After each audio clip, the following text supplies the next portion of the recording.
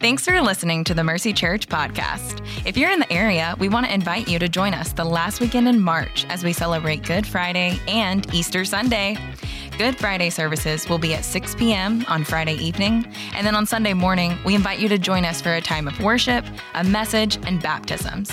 Bring your friends, your family, and if you feel so led, invite your coworker, cashier, or barista to join you. Services will be held at regular service times at all campuses. To learn more, visit mercycharlotte.com/events. Again, that's mercycharlotte.com/events.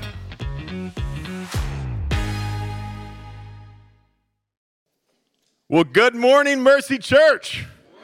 Welcome to the house of the Lord today. It is good to be here with you all. If I haven't met you before, my name is Jake. I'm the executive pastor here at Mercy, and it's my joy this morning to get to worship with you all, to sing praises to the Lord. Isn't he mighty? Isn't he wonderful? What a joy it is on this weekend to get to worship together. I would like to introduce you to today's preacher. Okay, so I'm going to bring up Josh Jones. For those of you, give him a round of applause.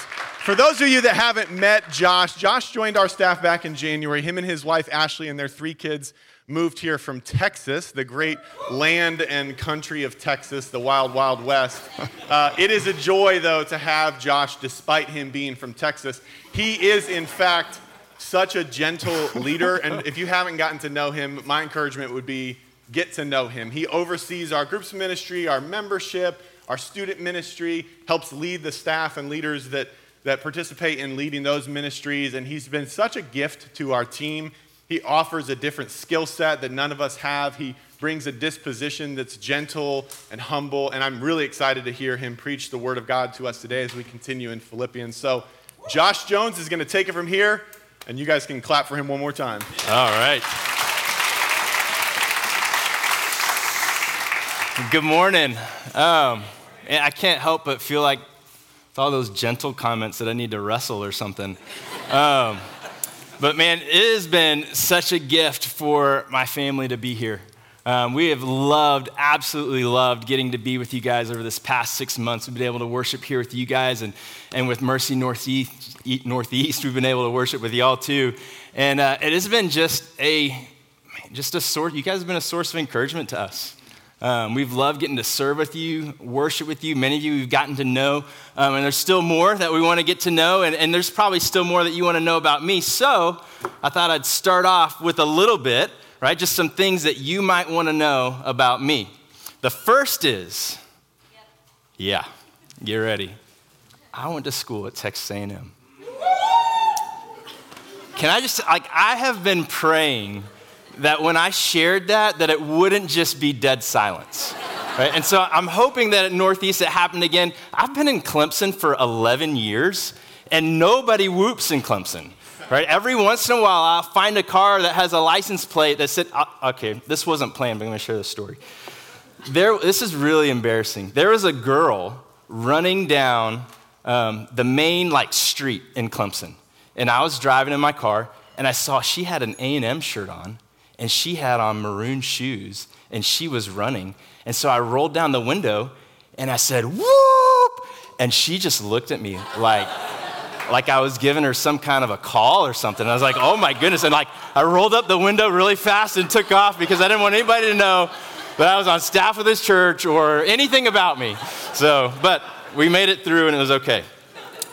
But anyways, we're here, and we're glad to be here. So after I graduated from A&M, I went to a church in Denton, Texas, where I was a part of a discipleship program. And that's where I actually met my wife. She's from Clemson, South Carolina. She came out to do the program the same year. We met, and really, when I first saw her, took my breath away.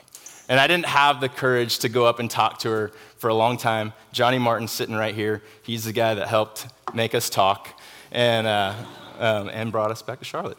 But we've been married for 15 years. We've got 3 kids. Our daughter Ivy's 14. She's getting ready to be a freshman in high school, which is hard to believe. We've got twin boys who are 10. And so life is full. And one of the things that I like to do, just as we've been in this season of transition, but really it's just kind of like a regular rhythm that's helpful for me in general, is to run. I'm a runner. I grew up in a family of runners, and over time, I developed a love for running myself. I don't do long distances. I don't do anything crazy, but I love to run, right? It's a way for me to get out and clear my head. It's a way for me to stretch my legs, and I find myself being able to be in prayer and just think about life and the things that are going on. And so I've developed a love for running. And where we lived in Clemson, we were literally like right around the corner from 60 miles of hike and bike trails. And so I used to love to go out there and just get lost on the trails and just run. And it kind of started to peak in me, just like a desire to do trail runs. I don't have a lot of trail runs under my belt, but like I really admire and respect the people that do these ultra races, right? Because of the endurance and the difficulty that it is and the rigor that's involved in training. And so I came across an advertisement for an ultra race that's actually happening at Table Rock State Park in South Carolina. If you don't know anything about Table Rock, it's a huge state park just right nestled below the Blue Ridge Mountains. And Table Rock Mountain, they call it a mountain, right? If you're from out west, you probably don't call it a mountain. It's 4,000 feet tall. But they've got a race. They've got a race there. And here's how they describe it. And I think this will kind of lead into where we're going with our passage this morning. I want to read it to you. The advertisement said this: roots and rocks, hills and creeks, views and memories. We offer them all and more at Table Rock Ultras. Your goal is the finish line. But lying between you and that goal is a lot of climbing, creek crossing, rock hopping, gel taking, and limit pushing. Right? Who's in? Yeah? Sounds good? Like, I want to go. Like, if it wasn't in September, I'd sign up today. Like, I'm not ready to go in September. But I love the description. Right? And one of the reasons why I love the thought of this, and I really respect and admire people that are able to do these long distance runs or any kind of endurance sport, is that I just see so many parallels between that and what our Christian life should be like. Right? So this morning, we're going to be in Philippians chapter 3. So if you have your Bibles, go ahead and open those up to Philippians chapter 3, verses 12 through 21. And Paul's going to use a race analogy like he does so often, to help us think about the Christian life. Right? And in this portion of Paul's letter, I feel like it reads a little bit more kind of like a coach. If you're in a race or getting ready to enter a race, here's some things that a coach would want to say to you. And as I thought about this passage, I thought about what are some things that I would want you to hear, and what are some things that if I could just share with my kids out of this passage, what are some things that I'd want them to walk away with? And so I've broken it up this way. The first one is run towards the goal, and that's going to be verses 12 through 17, and we'll get there in a second.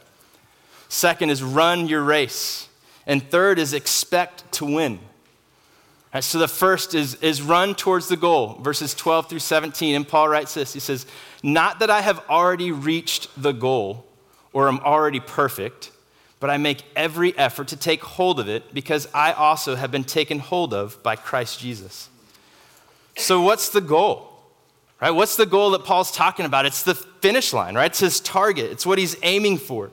And a few weeks ago, we talked about this. It's just a few verses up in your Bible, in verse 10. And this is how Paul articulated what his goal was and what the prize was that he was running after. He said it was to know Jesus, right? To know the power of his resurrection, to know the fellowship of his suffering, and to be conformed to his death. Right? And then last, he said he wanted to reach the resurrection from among the dead. Right? Probably not what you and I came up with for our New Year's resolutions, right? But bottom line, Paul's goal in life was to know Jesus. Right? He believed that knowing him fully was the greatest treasure he could ever receive.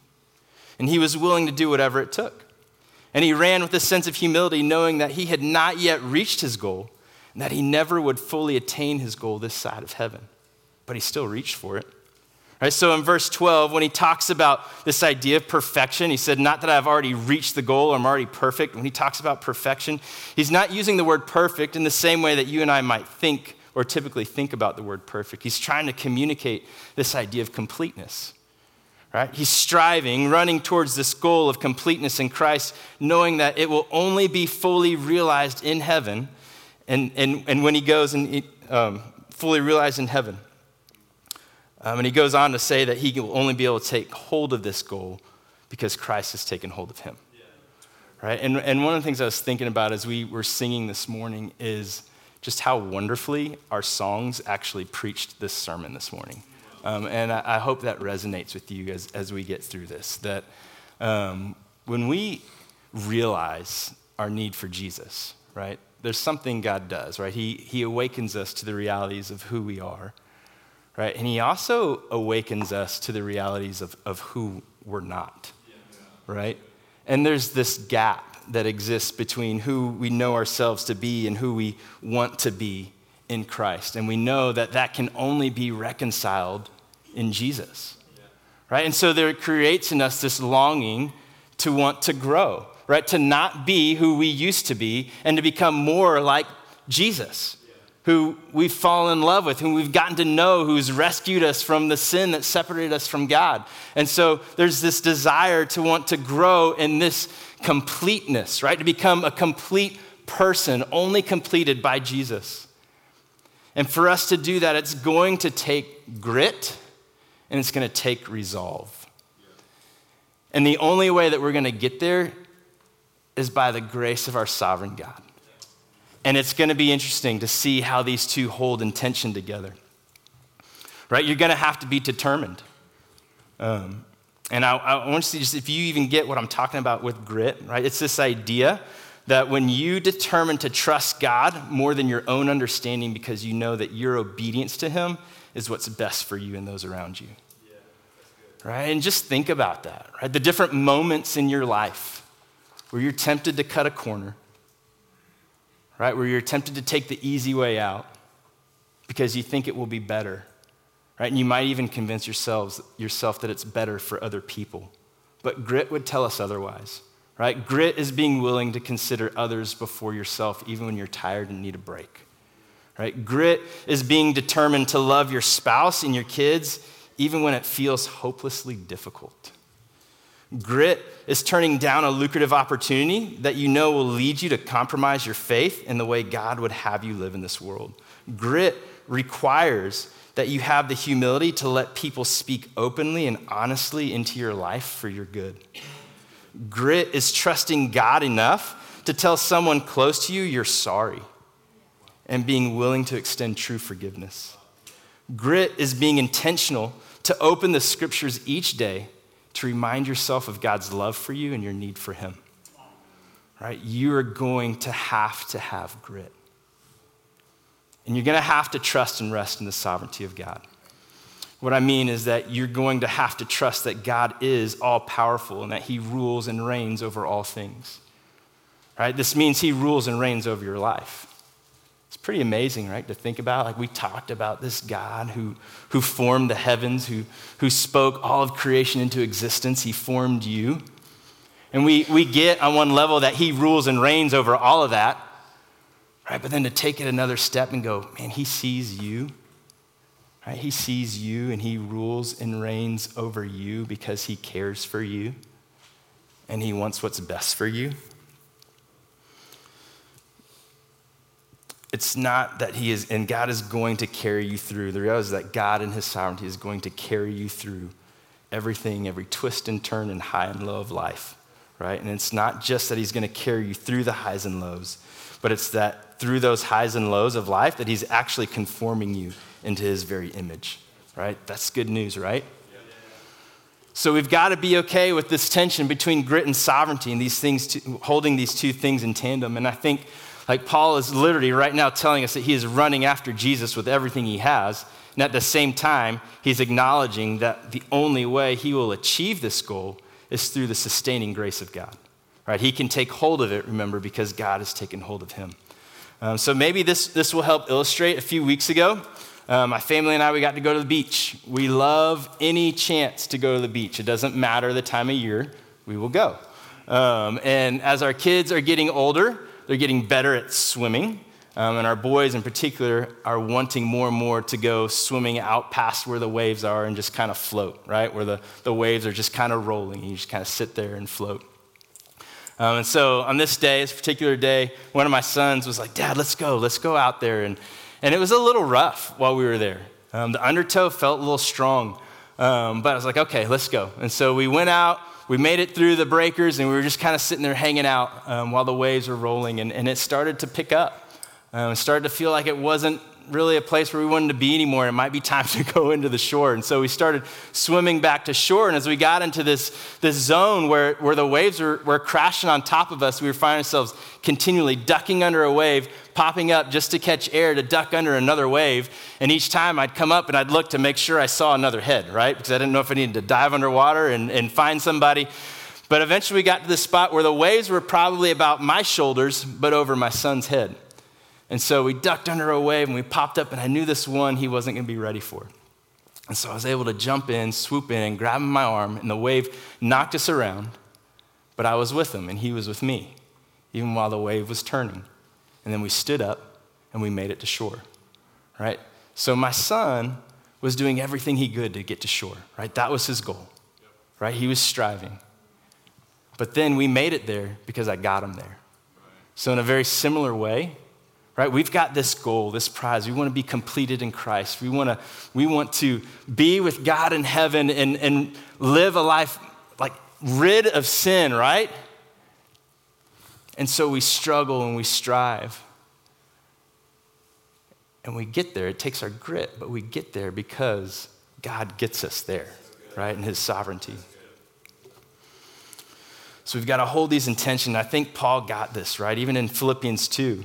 He tells them, right, to work out their salvation, but to do it knowing that it's God who's at work within them to will and to work according to his good pleasure. All right, so let's jump back into verse 13. And now I think Paul is going to get into a little bit of race strategy with us, okay? So in verse 13, he says, brothers and sisters, I do not consider myself to have taken hold of it, but one thing I do, forgetting what is behind and reaching forward to what is ahead, I pursue as my goal the prize promised by God's heavenly call in Christ Jesus. So how does Paul model or illustrate pursuing the prize? Well, he tells us we need to forget what's behind and reach forward to what's ahead. So here's why I think forgetting what's behind is so important, right? So many of us find ourselves frozen by our past, right? Whether it's past successes or failures, right? If we're not careful, we can think our past failures will define our future, and as a result, cause us to live with a feeling of hopelessness. We can look at our shortcomings and entrapments and think there will never be a way out for us. Right? And I just want to encourage you for a minute. If this describes you, you're not alone. Right? All throughout the scriptures, God uses the most unlikely people to accomplish his kingdom work. Right? And throughout the scriptures, time and time again, God proves that he came not for those who thought they had their life together, but for those who knew their life had fallen apart. Right? So if you feel stuck, if you feel entrapped and without hope, then you're in good company. Because apart from Christ, this describes all of us. Right? And this is exactly why Jesus came. Right? He came because we couldn't fix our past or write our future. But maybe you're in here this morning and you're burdened by your past and you're feeling hopeless about your future. Well, the message that God has for you is one of rescue and hope. Right? Hope that your past is no longer has to define you. Now, I want to acknowledge, right, there's some of you in here and you're asking the question, you're thinking in your head, like, what if I can't forget? Right? And I know there are some past traumas and things that you've experienced, and this word to forget is not helpful. Right? And I don't actually think that's what Paul is trying to say, is that we should just put this stopper marker right here, forget everything that's happened to us, and just move on forward in the grace of God. Right? But he is telling us it no longer needs to define us. And I think it's so helpful for us to consider the words of Isaiah the prophet in Isaiah 42:3. He's looking forward to the arrival of Jesus. And I want you to just read with me and think about how he describes Jesus. It says, he will not break a bruised reed, and he will not put out a smoldering wick. He will faithfully bring justice. Think about this for a moment. Right? Like our all-powerful God, he knows how to approach us, small, finite creatures, with tenderness and care and nurture us back to life, right? He won't break a bruised reed. Right? Think about a smoldering wick, right? You've seen a candle where the flame's about to go out. Right? God in his sovereign power is able to grab that smoldering wick and just kind of breathe life into it and let the flame pop back up, right? That's how he approaches us. right? Our Heavenly Father sent his Son to earth to rescue us, right? To pick us up, to dust us off, right? To set us on a better course, to help us finish the race. All right, so we can't let our past define us, but we also can't rest in our past successes, right? And we can't rest in our past successes and think that future growth is going to happen. Some of you guys might remember a guy named Usain Bolt. Anybody watch him run on television? Yeah. So he's known as the world's fastest man. Now, we would all acknowledge that it's a pretty big deal to make it to the Olympics, right? Anybody in here do that? It might be, but it's not me. It's an even bigger deal to win a medal, right? It's an even bigger deal to set a world record. All right, so did you guys know that between 2008 and 2009, Usain Bolt set the world record in the 100 meters 3 different times? Like, he beat himself twice.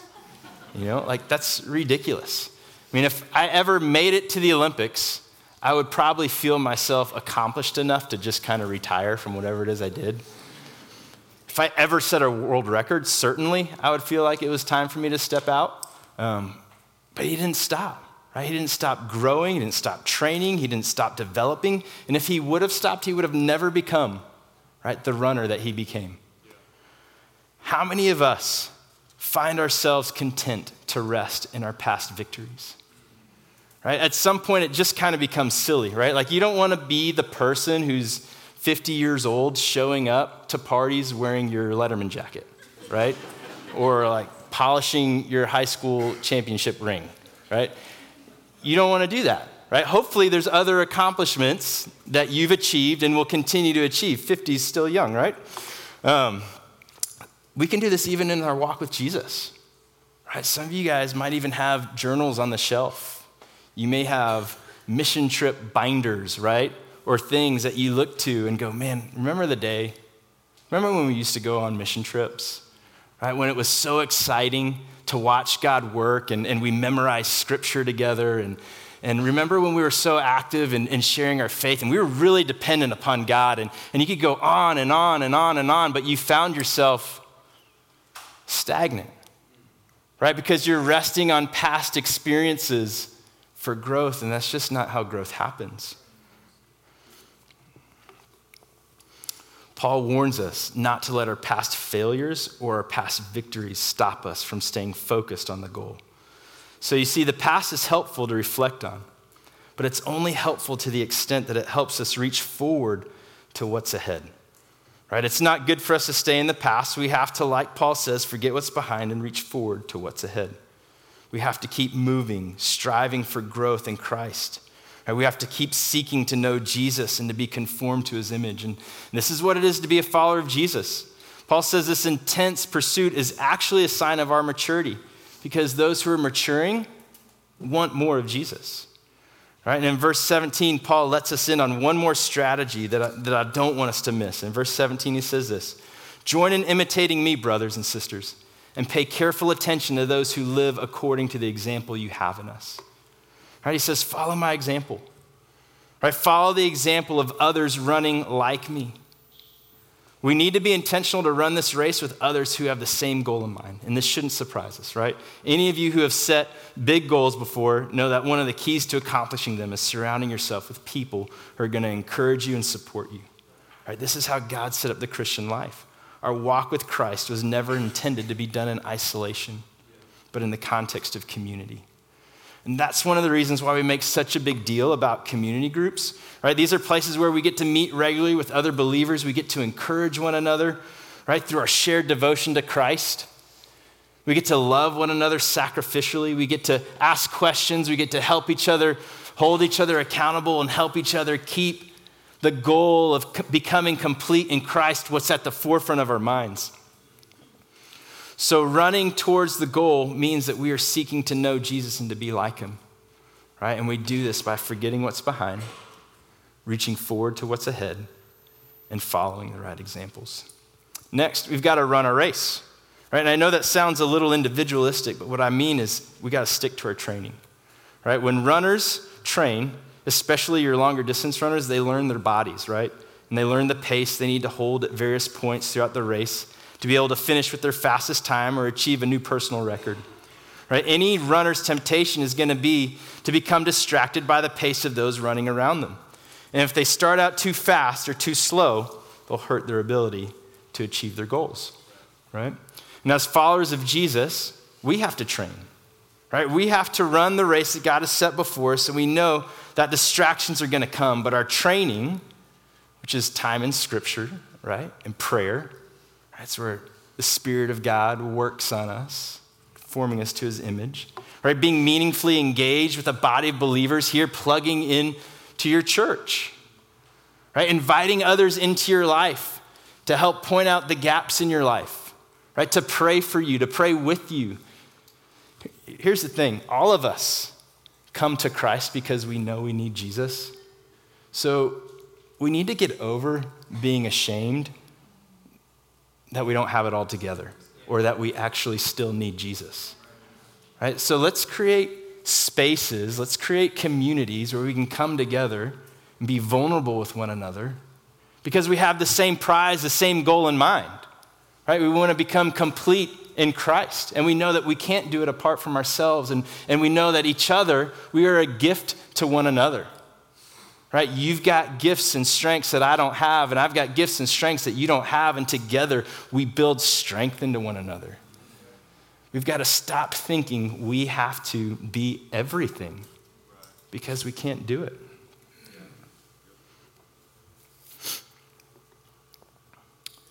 So we have to train. Let's jump into verse 18. Paul says, "For I have often told you, and now say again with tears, that many live as enemies of the cross of Christ. Their end is destruction. Their God is their stomach. Their glory is their shame, and they're focused on earthly things." Right?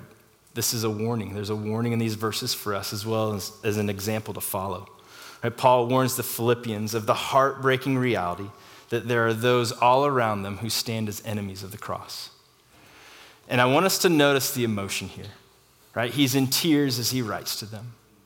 Right? Paul doesn't speak of these enemies of the cross as outsiders to be avoided, but as people who are missing out on Jesus. Right? And as a result, they serve their passions as God. Paul's heart breaks for them. Right? And really he's calling them for their hearts to break for them. And so I think it's only helpful for us to ask the question, does our heart break? Like for those who don't know Jesus, right? For those who are chasing after anything and everything to provide for them what only the Creator can give. Right? That's what happens. That's what people are running after. People that you work with, people you live around, people you go to school with. They are looking to anything and everything to provide for them what only the Creator can give. And if our hearts don't break for these people, then perhaps it's because we've become overly consumed with earthly things also. This can happen to Christians too, right? Even those of us who know life can only be found in Jesus, we can still find ourselves looking to creation to give us what only can come from the Creator. And when we do this, it leaves us feeling empty and dissatisfied, right? Our flesh lusts after sex, money, pleasure, fame, food, entertainment. And when we partake in these things outside of the context they're created for, we never experience the blessing they were intended to give. And it leaves us feeling hollow and empty. I heard a friend once talk about sin and temptation as chocolatey chains, right? And I thought that was such a good analogy. He said sin looks so good in the moment, and it's such a distraction that we don't even realize that while we are indulging, we're becoming enslaved. Right? We become its prisoner and its servant. And we all know what this is like because we've all experienced the entrapment of sin. Right? We've all felt the despair and hopeless feeling we get when we try to rescue ourselves because we can't rescue ourselves. And that's actually what makes the gospel beautiful is when we come face to face with our inability to rescue ourselves, we've got no choice but to turn to Jesus, who is there to rescue us. Right? You can't do it and you never will. But God sees you. Right? God sees humanity. And out of love, he sent Jesus to rescue you. And when he rescues us, He reorients the trajectory of our lives. Right? He gives us a vision for a new goal, a goal that's not set low upon earthly things, but one that turns our eyes towards heaven. So let's just stop for another minute, right, and do a little self-evaluation. Where are you in your race? Have you gotten distracted with earthly things? Are you running hard after Jesus with everything you have? Are you surrounding yourself with people who are aspiring to do the same? Like, what steps today do you need to make sure that you're running towards the right goal? Maybe there's somebody you need to talk to. Who do you need to invite into your life? It's so easy for us to find ourselves off pace and even off course because we've taken our eyes off the goal. We've taken our eyes off Jesus and placed them on something else. And when this happens, we simply have to just stop, get back on course, and set our vision to the proper goal, right? Looking to Jesus. In Hebrews 12, 1 and 2,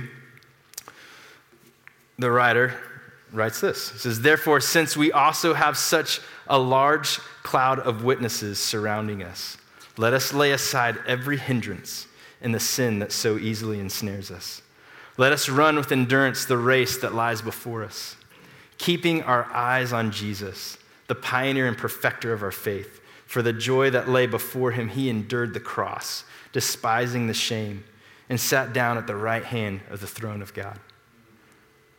So it's simply this: lay aside every hindrance, right? Get rid of the things that turn your eyes and your heart away from Jesus.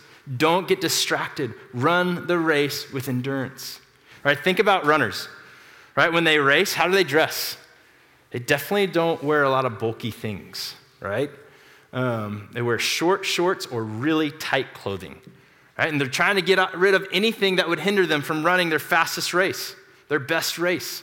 So similarly, we need to rid ourselves of anything that's hindering us from following Jesus, right? There's some personal soul work we probably have to do here. There's some questions we need to ask of people who know us best. Say, hey, where are the gaps in my life? Help me see them, because I don't want to stay the same person that I am today. I want every day that I can reflect a little bit more and more of who Jesus is. And it was for the joy that was set before Jesus that he endured the cross for you, right? And he sat down at the right hand of the throne of God. And that's a picture of victory, right? It's done, right? Jesus did this for you. And this brings us to our last point, that we should expect to win, right? These last two verses that we're going to read in our passage in Philippians, I think, are just filled and dripping with hope. And in verse 20, it says this: our citizenship is in heaven, and we eagerly wait for a Savior from there, the Lord Jesus Christ. He will transform the body of our humble condition into the likeness of his glorious body by the power that enables him to subject everything to himself. Right? If you are in Christ, you can know that you will reach the goal at the end of your race. Right? Those who are in Christ are citizens of heaven. This is an idea that the Philippians understood really well. Right? They were in Philippi, a Roman colony, and their citizenship was in Rome. So Paul, picking up on this, says, hey, look, Philippians, you live here, but your citizenship is in heaven. Right? You're a part of God's family. And you know what? Your Savior's coming back for you. Right? Listen to what he says in 21. He says, he will transform the body of our humble condition, our broken, fallen, sinful bodies. He will transform them into the likeness of his glorious body. You will get there. You will get there. And he's going to do it. You know how he's going to do it? He's going to do it by the power that enables him to subject everything to himself. So our sovereign God redeems us and sets us on course to run the race that he has set before us. He lifts our eyes to a prize unimaginably better than anything this world has to offer. The prize is himself and all his infinite wisdom and glory, and he promises to make us like him. He's the source of every living thing, right? And in him alone, we find ourselves complete. So as we close our time, I want to leave you with this, and then I'll pray. On this race that God has set you on, there will be roots and rocks, hills and creeks, views and memories. You will experience them as you reach forward towards the prize of Christ Jesus in heaven. Your goal is the finish line. But lying between you and that goal is a lot of climbing, creek crossing, rock hopping, gel taking, and limit pushing. But rest assured that those who are in Christ will finish the race because he has taken hold of you in his sovereign, all-powerful hand that enables him to subject everything to himself. Will it require grit? Yes, it'll require a lot of it. But God and his grace will get you there. So run towards the goal. Run your race according to your training and expect to win. Let me pray. Heavenly Father, God, we are so thankful for your grace. God, we are in desperate need of you because we are not today who we hope to be one day.